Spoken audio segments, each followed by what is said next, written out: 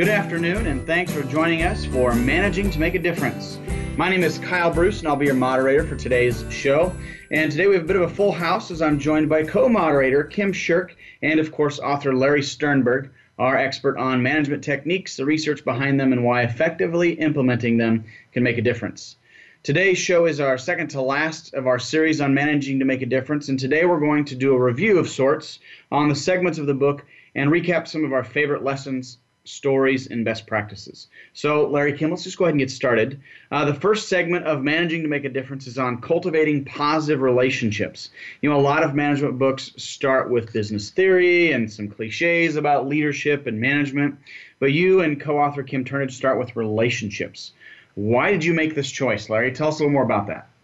Well, it's highly proven that managing is all about relationships. And I think in many cases, people have been taught the wrong thing about relationships. They've been taught, don't get close to your people. They've been taught things like familiarity breeds contempt. And Kim Turnage and I believe, and there's a lot of research to back this up, that that's all misguided information. So there's nothing, when you're leading and managing people, there's nothing more important than your relationships with each of those people.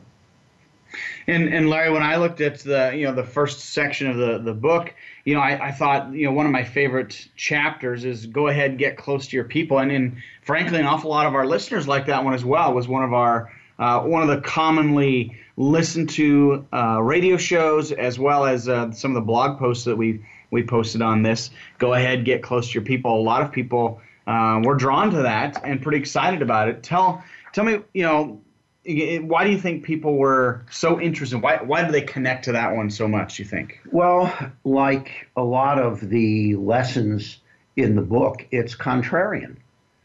It's widely accepted that you shouldn't get close to your people, and the reasons given are many. Well, you might have to discipline them, and if you're too close to them, that might interfere with your ability to discipline people or even to fire them when that becomes necessary. Things get messy when you get too close to your people on a personal basis. Those kinds of things. And as I say, one of my favorites is familiarity breeds contempt. So you need to have an arm's length relationship with your people. It's not good to get too close. And we talked a lot about ways to get close to people, to build relationships. Some of those lessons and exercises. Do you have a favorite exercise? In general, you think about cultivating positive relationships. Do you have an exercise that you think is just one of the best ones to use? Yes, I do. Okay. I think if you do jumping jacks together, yeah, this will really build your relationship with your employees. Good. So every morning, start off with jumping jacks. I do, for those of you who are just tuning in for the first time, that was humor, or at least an attempt at humor. So the real answer to Kyle's question is there is an activity. We lay it out in the book. It's called Focus on You. And Focus on You has two or more people make notes about the answers to a set of questions and then read their notes to each other. And this is a trust-building exercise. It only takes a few minutes. And the return on investment of time and effort is quite remarkable. So that's a very practical tool that we give people in the book. Kim Turnage and I wanted to make sure that we weren't writing a book that was just about theory, etc. We wanted to ensure that we were giving people practical advice that they could really put the book down and go and do this if they wanted to. And so the Focus on You exercise in this book is a great way to start off a relationship. That's a great place to jump in here and kind of remind our readers. I know our listeners, I know we've kind of talked about this before, but managetomakeadifference.com is a microsite that we've created with some of these exercises on there. And so if you actually want to see the exercise Focus on You, And feel free to use it with your own management teams. You should go to managetomakeadifference.com, and it's right there for everyone. I know it's something we do all the time here from the very first day that we start here at Talent Plus and on as we build relationships with new people that come into the organization. It's a great exercise, so I highly encourage you to check that out. Well, Larry, you were talking about being a little contrarian to sort of general management theory, and one of the chapters of this section is accept people as they are, and another one is tolerate undesirable behavior. You know, tolerate undesirable behavior is certainly contrarian, but I also think that the way you and Kim talk about accepting people as they are is a little different advice. Can you remind us a little more about some of the lessons from those chapters? Yeah, I would be happy to, because that chapter, the first one is chapter 4, accept people as they are. I think that's the most important chapter in the book, and it certainly is the most important principle in building good relationships with another person. And this applies whether it's in your personal life or your business life. Try this. Accept people as they are. I'm going to put it in another way. Quit trying to change people. If you will just do this, you will transform your relationships. So often in business, we bring people in for performance evaluations and we tell them things like, you need to be more outgoing, or you need to be less sensitive, or you need to be better organized, or so many things that we're asking people to be somebody they're not. We're asking people for behaviors that they do not have in their repertoire. They're not wired that way. They can't give you these behaviors. And we're pretty cavalier about doing this. And if people will just adopt this one principle, after you listen to this podcast, when you're going about your day, just quit asking people to change. When you go home at night after work, quit asking your spouse to change. I can't tell you how many people, after I have taught this in a live classroom, I can't tell you how many people have come up to me after the class, or even interrupted me with a question and said, hey, will you call my husband and tell him to quit asking me to change? And I always offer to call, because this will transform your relationships. And that's why we need to tolerate some undesirable behaviors, because quite frankly, you know, I was just teaching this particular point day before yesterday in California. And I had somebody say to me, you know, my girlfriend's daughter, her room is terribly messy. And my girlfriend and the young lady in question with the messy room is 16. And my girlfriend is constantly criticizing her on a daily basis because her room isn't clean. And he described how messy it was to me, and I assure you, very messy.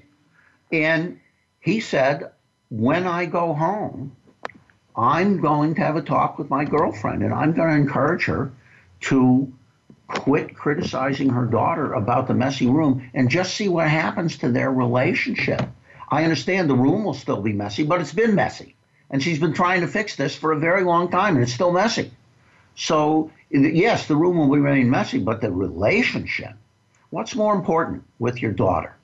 The clean room or your relationship with your daughter? And you might say to me, Larry, I want it all. Well, guess what? With real human beings, in the real world, you don't get it all. Everybody has aces and spaces. Everybody has things that in the ideal world we wish were different. I am as bald as a billiard ball. And it might well be the case that my wife would rather I had a full head of hair. But as a matter of fact, I don't. And she accepts that. She doesn't really have a choice. And sometimes we think we do have a choice. That's my point. Sometimes we want somebody to change. And we spend so much time on that agenda that it is negatively impacting our relationship. We do this at work, and we do it in our personal lives. So I know this is a very long answer to your question, Kyle, but this, in my opinion, is the most important thing people can take from this book. You can apply it, it's practical, and it does mean that you have to accept some undesirable behaviors. People have aces and spaces, and if you want to improve your relationships, accept people with all of their aces and spaces and quit trying to change them. Thanks, Larry. I know it was a long answer, but it was a good answer. So we've got about a minute and a half, 2 minutes here, and section number 2 of the book is Accelerate People's Growth. Do you have a favorite chapter from this section? Mine's Abandon the Follow Shirley method, but I think it's just because it's got a great name. Well, I think it's Prioritize One-on-Ones, and the chapter that precedes it, which is Make People Significant. People will grow if they are involved with other people, if they have the right kind of relationships. Human beings do not grow in a vacuum. Growth requires social interaction. And so the right kind of relationships with people will help them grow. And part of that right kind of relationship is starting with what I just talked about. Accept the person as he or she is, and don't try to change them. If you want somebody to grow, they're going to grow in relation to their gifts. They're going to grow in relation to who they are and the gifts that they've been given. So if you want people to grow, you have to make them significant, and you have to prioritize one-on-one time with them. So those are my 2 favorite chapters in that section. Well, and you also have a section titled Kick Butt in the Right Way. And this is in the Accelerate People's Growth section. And I'm just curious, it's an odd title, but I thought it was kind of funny and catchy. So what does this mean, kick butt in the right way? Well, first of all, the reason we even included this is after a lot of discussion, we decided that if we wanted to make a book about managing to make a difference in people's lives, sometimes kicking butt is the right technique. Sometimes it's the right choice.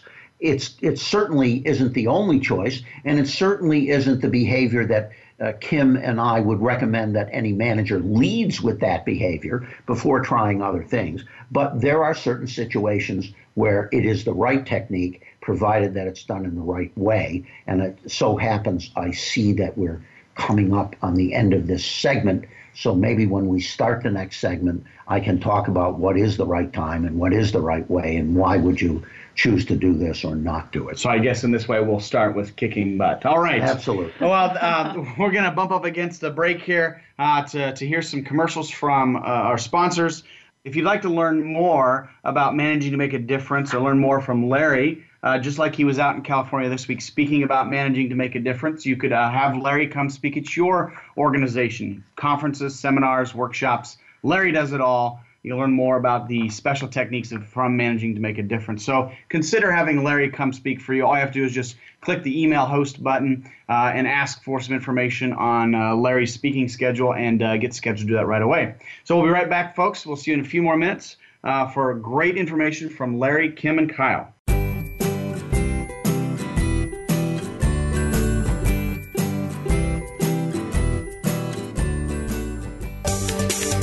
From the boardroom to you, Voice America Business Network.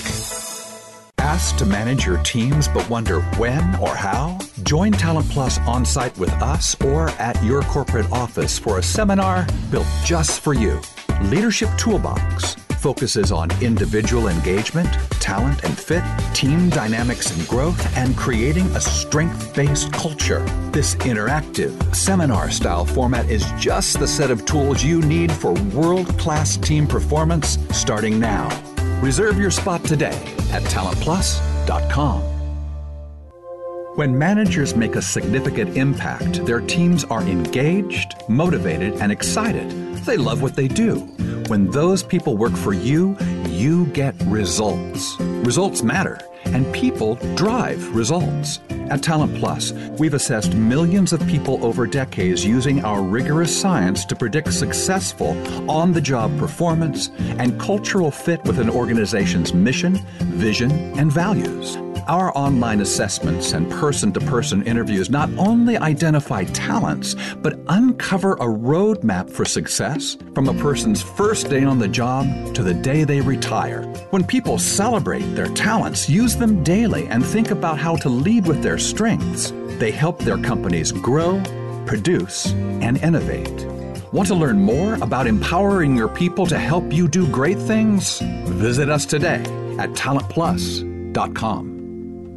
The Voice America Live Events channel is here now to showcase your corporate, individual, or organization's live event. Visit voiceamerica.com/live events to see all of our past live events and find out more. Whether it's a multi-day conference, special speaker, or single-day event, we've got everything to make your event a success. We can do a few hours or a few days. For more information about taking your event to the next level, call Jeff Spinard at 480-294-6417 or email info@voiceamerica.com. Again, that's Jeff Spinard at 480-294-6417 or send us an email to info@voiceamerica.com. Voice America is where you are and where you want to be. Join us around the globe as we broadcast live from some of the most interesting events available. Don't forget to view all our live events, including on-demand access to past events that you may have missed by visiting voiceamerica.com/live events.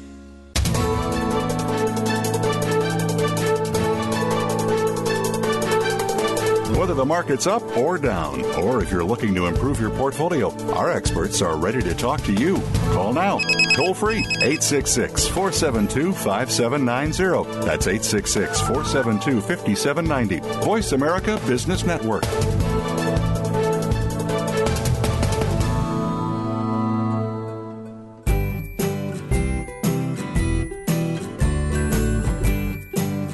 Welcome back, and thank you for joining us for Managing to Make a Difference this afternoon.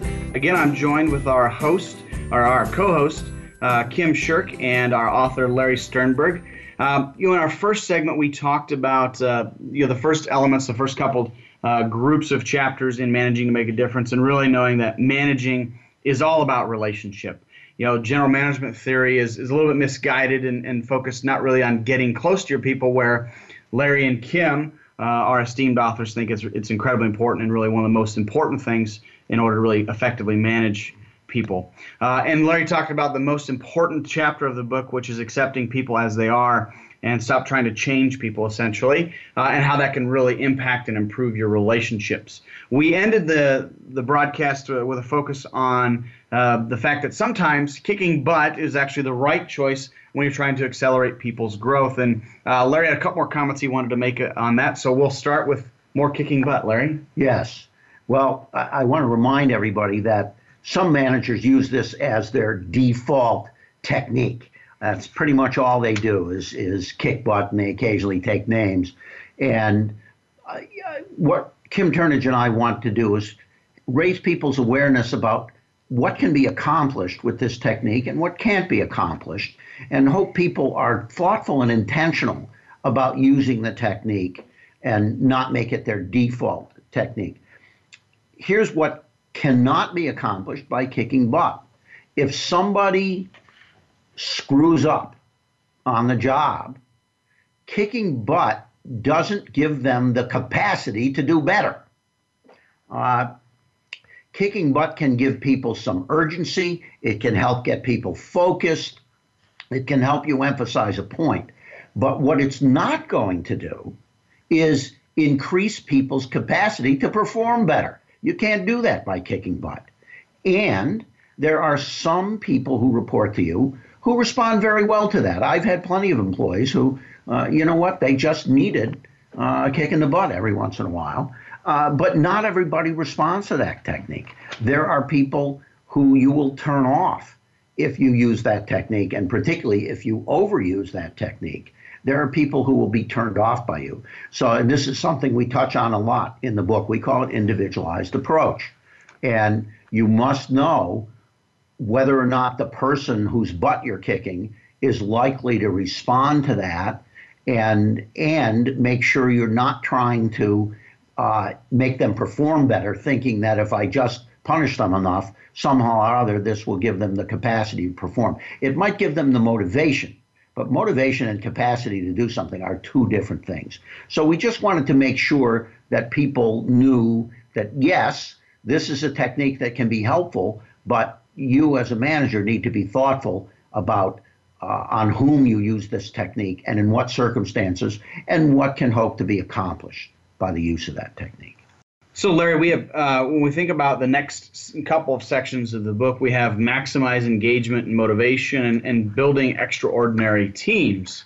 When I think about maximizing engagement and motivation, engagement's huge. Everybody's talking about how disengaged the American workforce is, and all this doom and gloom about less than 30% of people are actually engaged in their work and those sorts of things. When you and Kim were thinking about this section of the book, maximizing engagement and motivation, as well as even building extraordinary teams in segment 4, what was your motivation to do that, and what do you think about engagement in the workplace? Well, our motivation was simply, again, if a manager wants to make a difference in the lives of his or her employees, one of the ways to do that is to maximize the engagement of each person and the motivation of each person. Their lives will be better. You'll make a positive difference if you can do that. And one of the most important principles to do this is to truly empower your people. And when we use the word empowerment, we are talking about giving individuals the absolute authority to make decisions about how they are going to pursue the mission of the organization, about how they are going to accomplish the goals, the outcomes that you have assigned to them and for which they're accountable. If you want to increase their engagement, empower them to make the decisions necessary to bring about those outcomes. That gives them psychological ownership of not only their activities, but also the outcomes. If you're micromanaging and you're telling people do this, do that, do this, do that, they don't own the outcome. You own the outcome.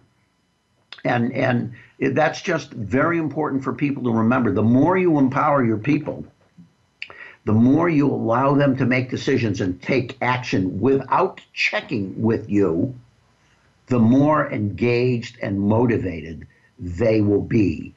And that will make a positive difference in their lives. So that's just one of the principles in that section.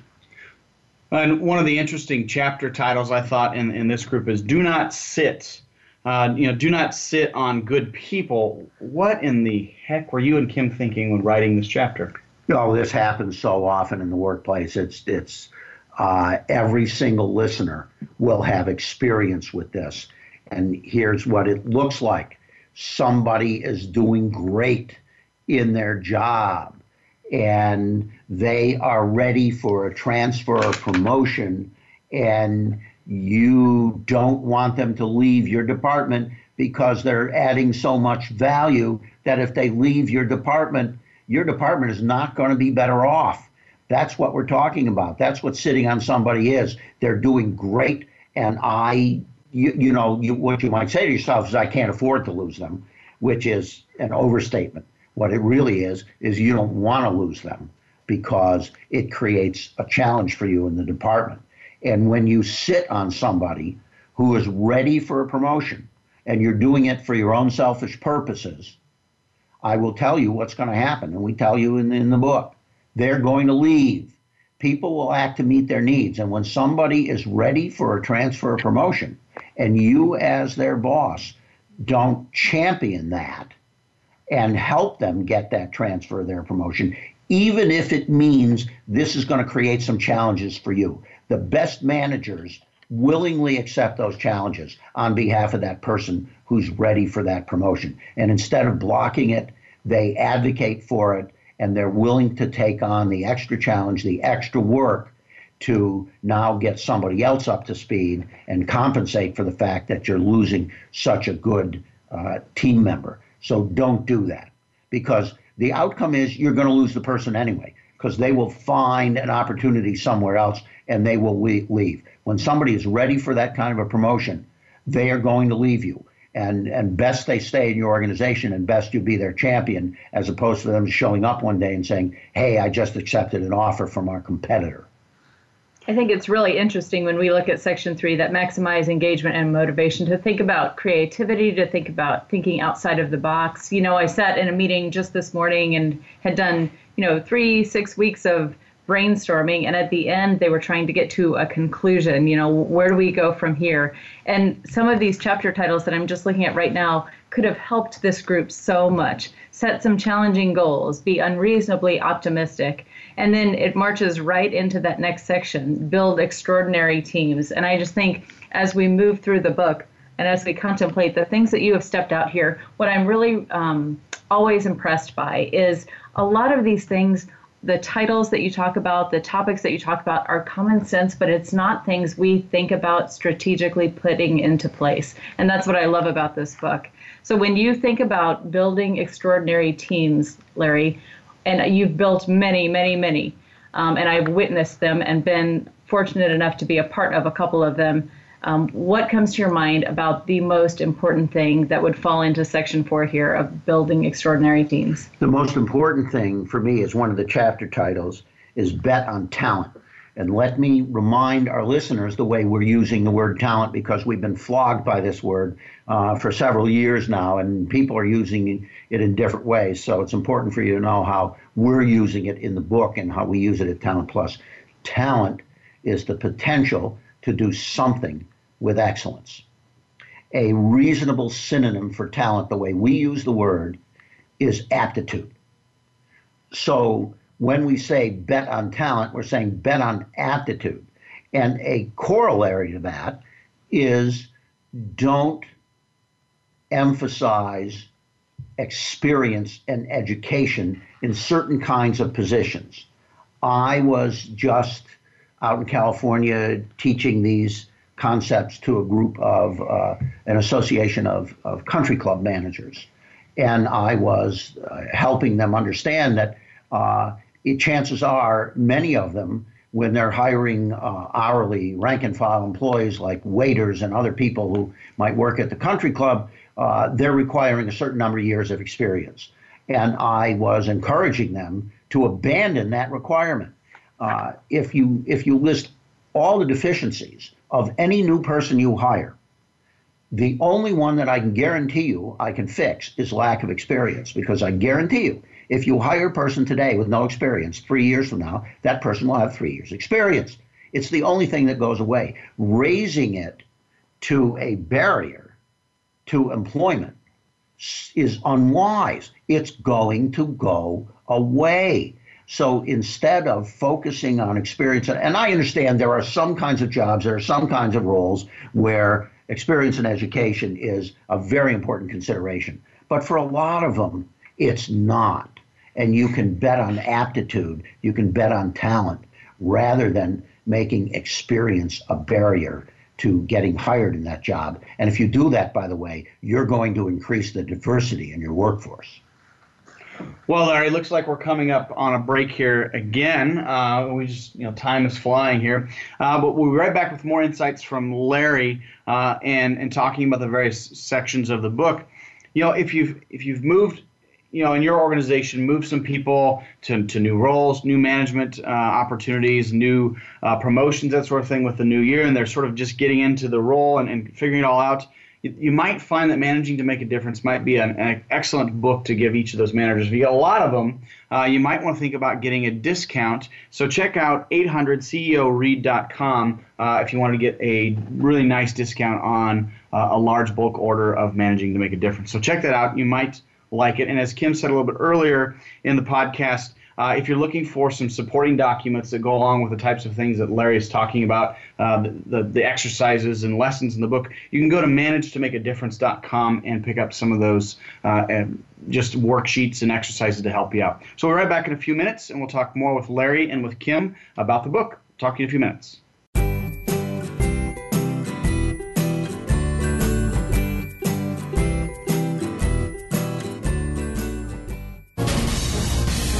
Voice America Business Network, the bottom line in business. When managers make a significant impact, their teams are engaged, motivated, and excited. They love what they do. When those people work for you, you get results. Results matter, and people drive results. At Talent Plus, we've assessed millions of people over decades using our rigorous science to predict successful on-the-job performance and cultural fit with an organization's mission, vision, and values. Our online assessments and person-to-person interviews not only identify talents, but uncover a roadmap for success from a person's first day on the job to the day they retire. When people celebrate their talents, use them daily, and think about how to lead with their strengths, they help their companies grow, produce, and innovate. Want to learn more about empowering your people to help you do great things? Visit us today at talentplus.com. Asked to manage your teams but wonder when or how? Join Talent Plus on-site with us or at your corporate office for a seminar built just for you. Leadership Toolbox focuses on individual engagement, talent and fit, team dynamics and growth, and creating a strength-based culture. This interactive, seminar-style format is just the set of tools you need for world-class team performance starting now. Reserve your spot today at talentplus.com. Have you had a chance to check out Voice America's online magazine and blog, Press Pass? If you love our hosts and shows, check out articles that give an even deeper perspective. Plus topics about health and fitness, movie reviews, philosophy, business tips and tactics, spirituality, positive thought, current events, and even more about your favorite host. It's just a click away at vapresspass.com. That's vapresspass.com. VA Press Pass by Voice America. All access, all the time.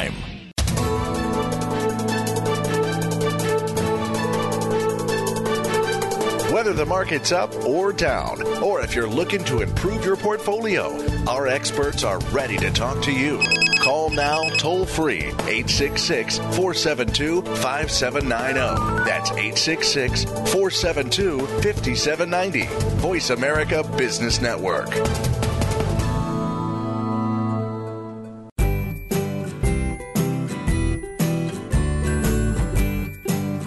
Welcome back to Managing to Make a Difference, and today has really been focused on reviewing this amazing leadership book and some of our favorite stories, lessons, and practical applications. So if you're just joining us, we've talked about the first couple segments in the book, and really we started the last segment talking about kicking butt shouldn't be your only technique or your default technique in motivating your employees. You know, kicking butt does not necessarily increase people's capacity to do better, although it may motivate them on occasion. It doesn't increase their capacity for really great improvement. No, really to accelerate growth, you really need to individualize your approach to each and every single employee. That's where where the magic is going to happen. To truly empower your people, you got to give them individual authority to decide how they will reach their goals or accomplishments. And Larry said the most important chapter in that particular section is really betting on talent. Betting on aptitude. We start talking about building extraordinary teams. So that moves us into a couple more sections of the book here, Larry. Shaping your culture and embracing change. What are some of your favorite stories or lessons from the first chapter or first group there? Shape your culture. Well, there's a couple I want to focus on in this review, and one is emotional rehiring. Now, what that happens to be chapter 52. Where if you want to shape a culture, we're encouraging you to have a culture of appreciation, a culture of recognition, a culture of celebration for what is going right and what is being accomplished. And a very powerful and practical technique is emotional rehiring. Emotional rehiring is simply saying to another person, I saw the way you handled that upset customer, and you listened, you calmed them down just by your demeanor and your tone of voice. It was clear to them that you were hearing them, that you cared about them, and you told them what you were going to do to fix their problem. And by the time they were done with you, they really were satisfied. And I just wanted to say that was wonderful to watch. It made a big contribution to our organization, and I'm glad you're here. I just emotionally rehired that individual. And so that can be done verbally the way I did. You can write a short note and say the same thing in a short note. And I always include the phrase, I'm glad you're here. And I do it because I mean it.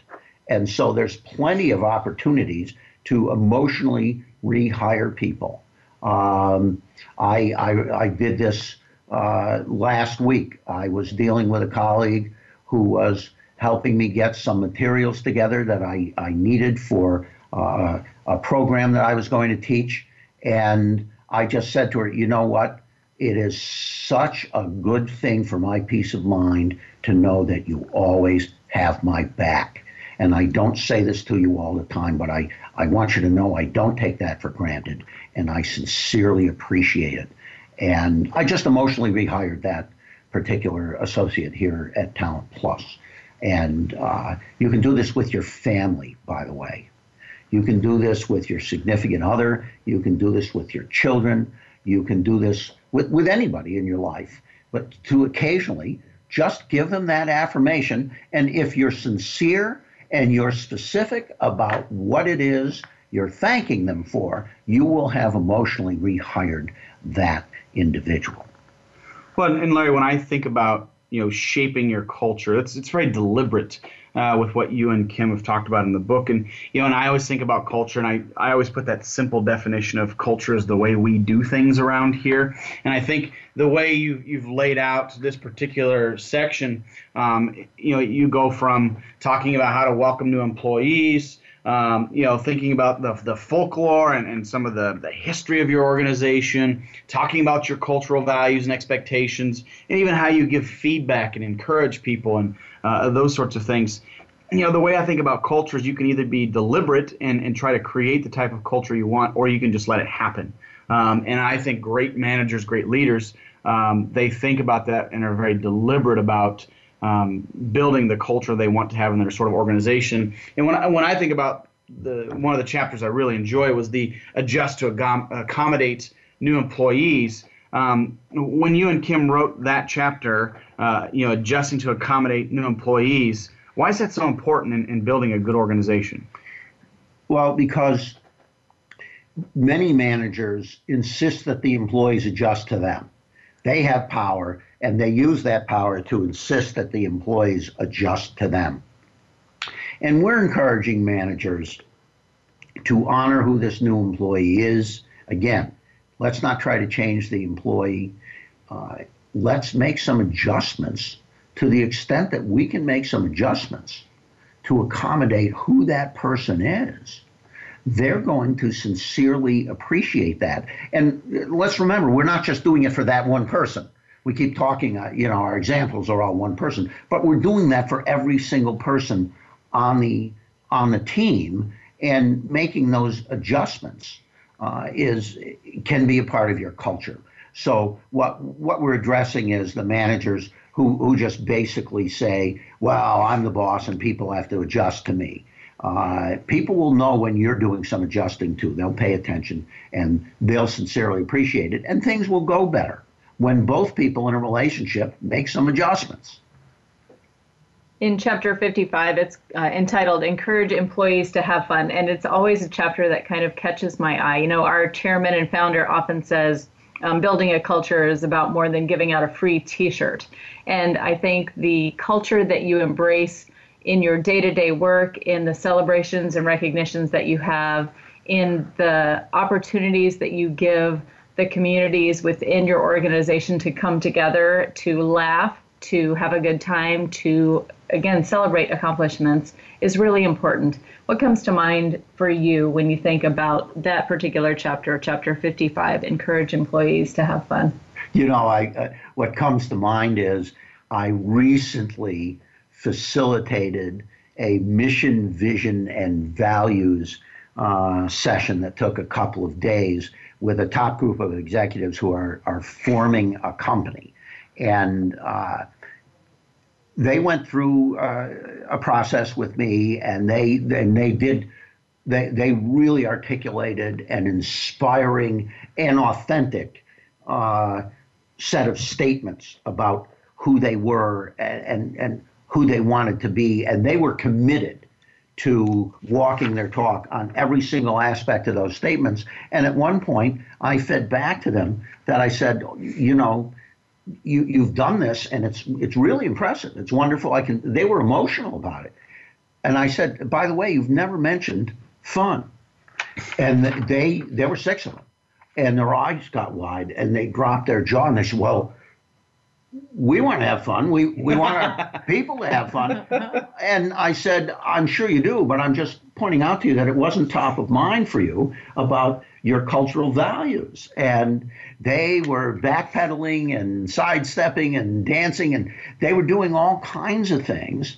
And one of them said, well, of course we want to have fun. We're going to make sure people are making time for social time together. And I said, yeah, that's not, people need to be able to have fun every moment of the day at work. That's what fun is about on the job. It's not, okay, it's social time, now we can have fun.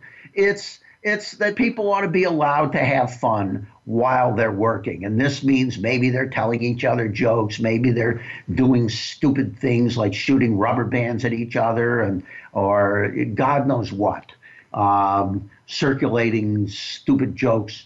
But whatever it was, one of my favorite examples is we had a department head here who every once in a while, her team used to have sock day.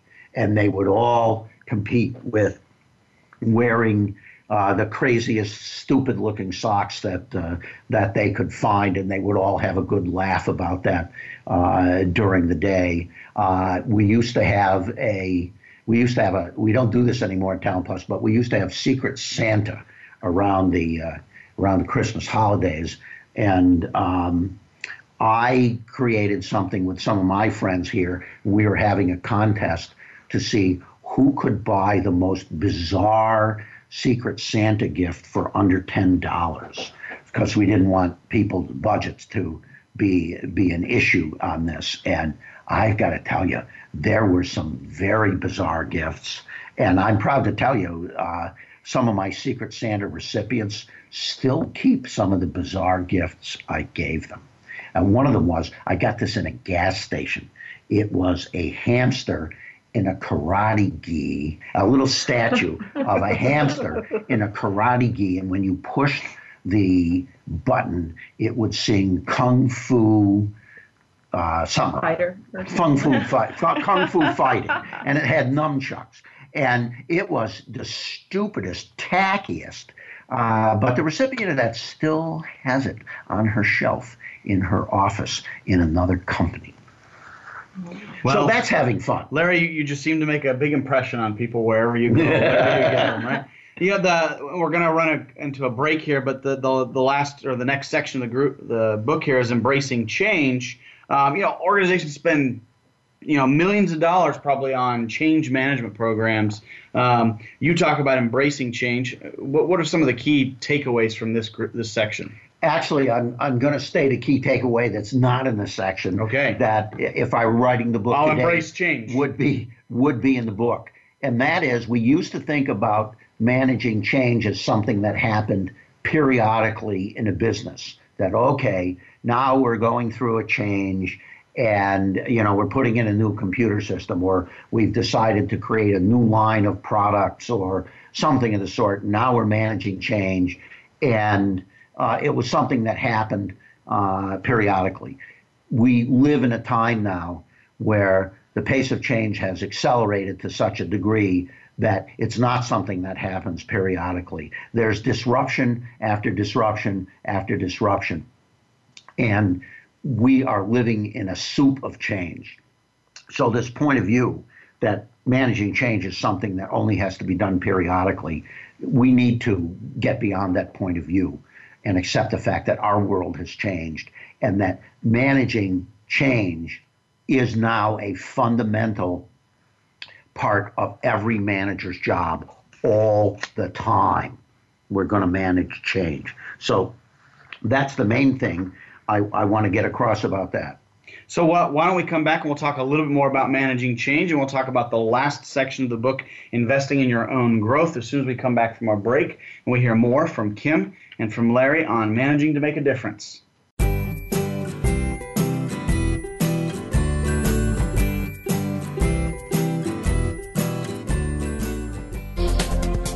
The business community's first choice in Internet Talk Radio, Voice America Business Network.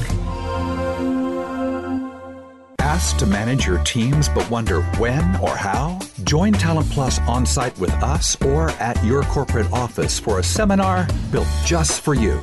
Leadership Toolbox focuses on individual engagement, talent and fit, team dynamics and growth, and creating a strength-based culture. This interactive, seminar-style format is just the set of tools you need for world-class team performance starting now. Reserve your spot today at talentplus.com.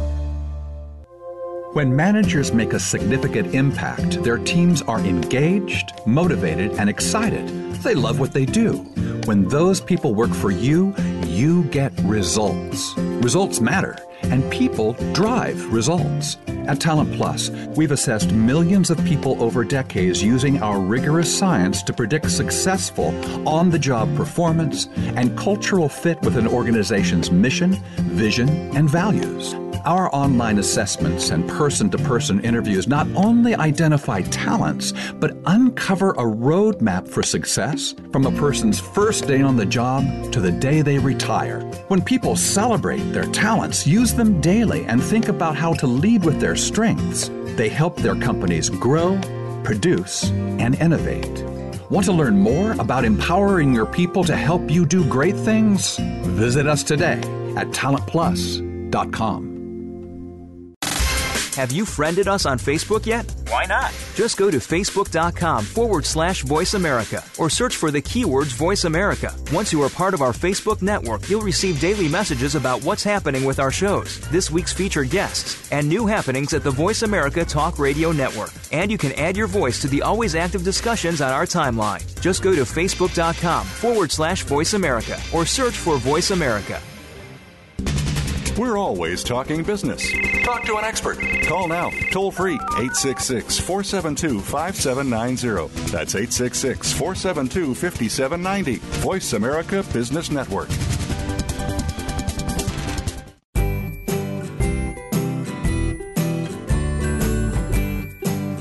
Welcome back to Managing to Make a Difference, and today has really been focused on reviewing this amazing leadership book with Larry Sternberg and Kim Shirk, my co-moderator. We've really been talking about some of our favorite stories, lessons, and practical applications from Managing to Make a Difference. And really, we left our last segment. We were talking about shaping your culture and embracing change, and knowing that one of the really powerful aspects of shaping your culture is that emotionally rehiring of your people. Simply saying, I saw you do this or that, and you did it really exceptionally and made such a big difference. And I just wanted to say, it was wonderful to see you do that, and I'm glad you're here. And that powerful statement of I'm glad you're here. Also, being deliberate about creating the type of culture you want in your organization, not just sort of letting it happen. And building culture is more, to Kim's point, is more than just giving away a free T-shirt. You've got to have fun. You've got to create celebrations. You have to be deliberate about the values and the principles you want your organization to reflect. And as we were leaving, we were talking about change and embracing change. And Larry wanted to talk about one of the most fundamental pieces to creating a culture that embraces change. So I'm going to turn it over to Larry to bring us back to that topic. As a manager, the most important thing you can do is select people for your team who have an appetite for change. That way, the resistance gets reduced. And I think we need to make this something as important as having a positive attitude. You don't want to select people on your team who don't have a positive attitude.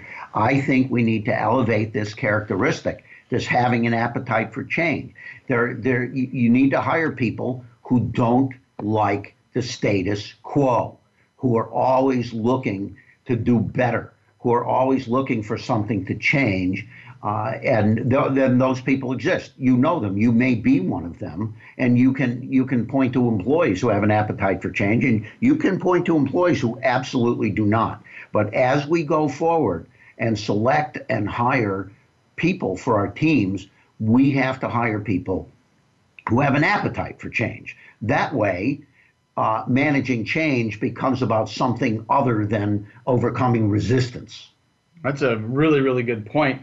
And change, as you said, it's happening every single day in some sort of way. And can you manage through it, or do you just embrace it and you figure out how to work through it?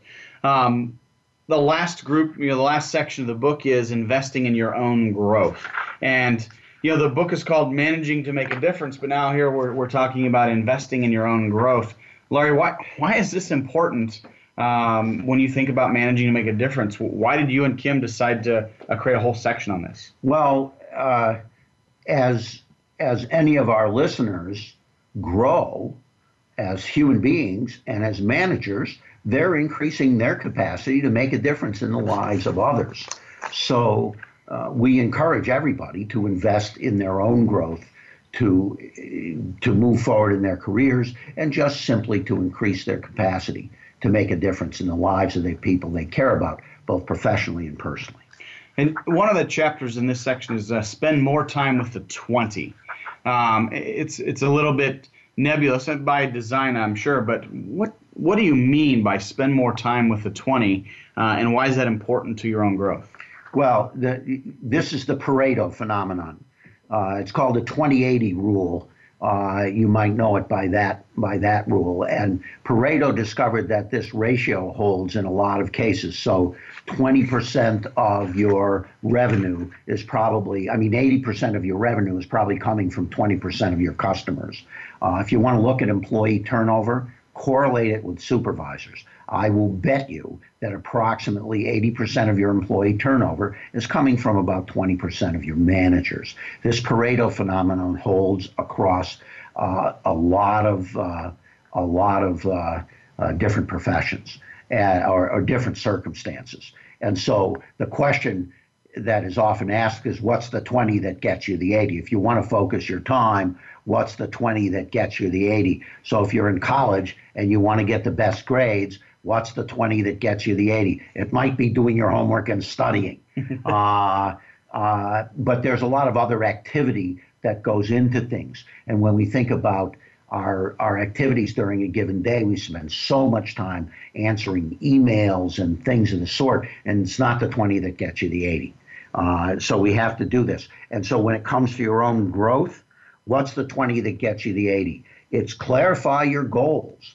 You want to grow in a certain direction. And we're talking about professionally here, but you can also do this personally. Clarify your goals, and then in light of those goals, ask the following question. What are the one or two vital activities that will make the biggest difference in achieving those goals? And some of those activities might be important but not urgent. That's the problem with email and texts.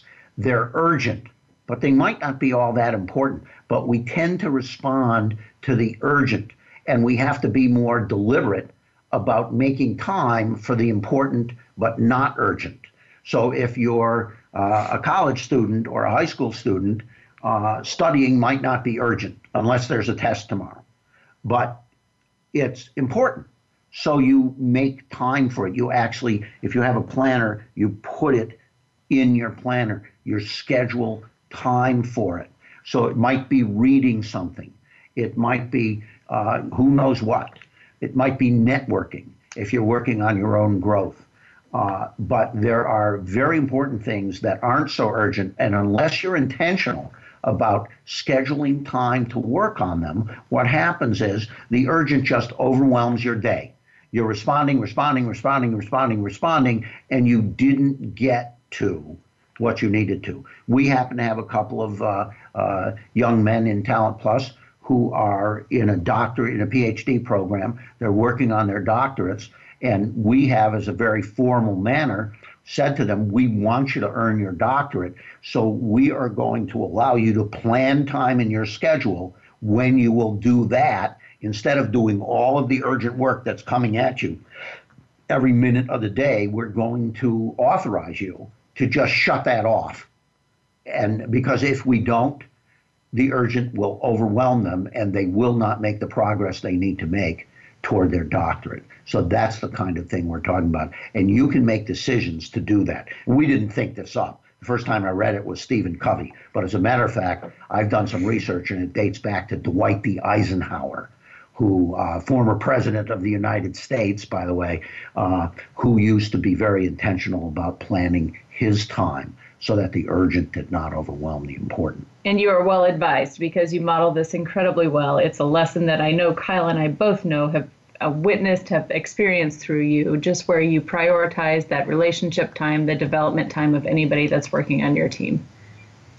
So, Larry, I'm just curious. The book's been out for not quite a whole year yet, but what's been some of the most meaningful and impactful feedback that you've received about the book from somebody? What's meant a lot to you in terms of feedback? I'm just curious. I know we're just about out of time, but I'm real curious about the answer to that question. I have received feedback from several people who have said that based on reading the book, it is changing the way they're dealing with their children. And you know what? It doesn't get a heck of a lot better than that.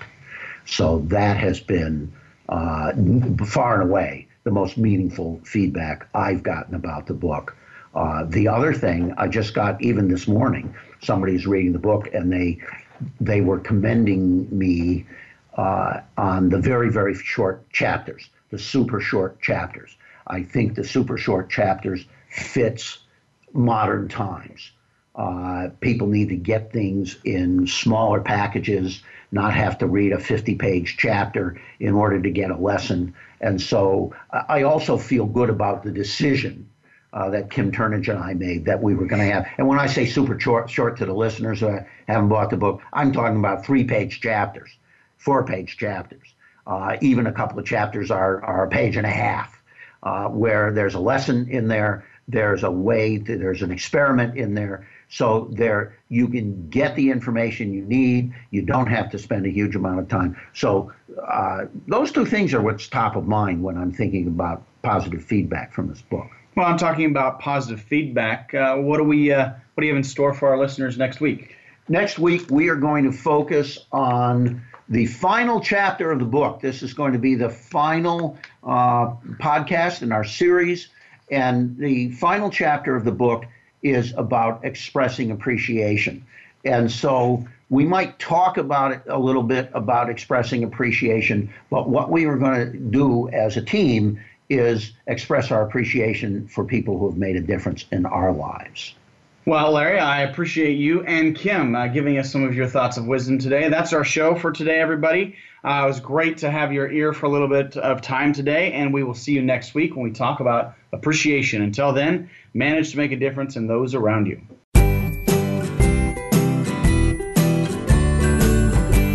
Thank you for joining us for Managing to Make a Difference with Talent Plus's Larry Sternberg and Dr. Kim Turnage. We hope these real-life management examples will help you manage teams across the globe. Just a reminder, this series airs on Voice America, the business channel, each Thursday at 5 p.m. Eastern, 2 p.m. Pacific. We hope you'll tune in next week for Managing to Make a Difference.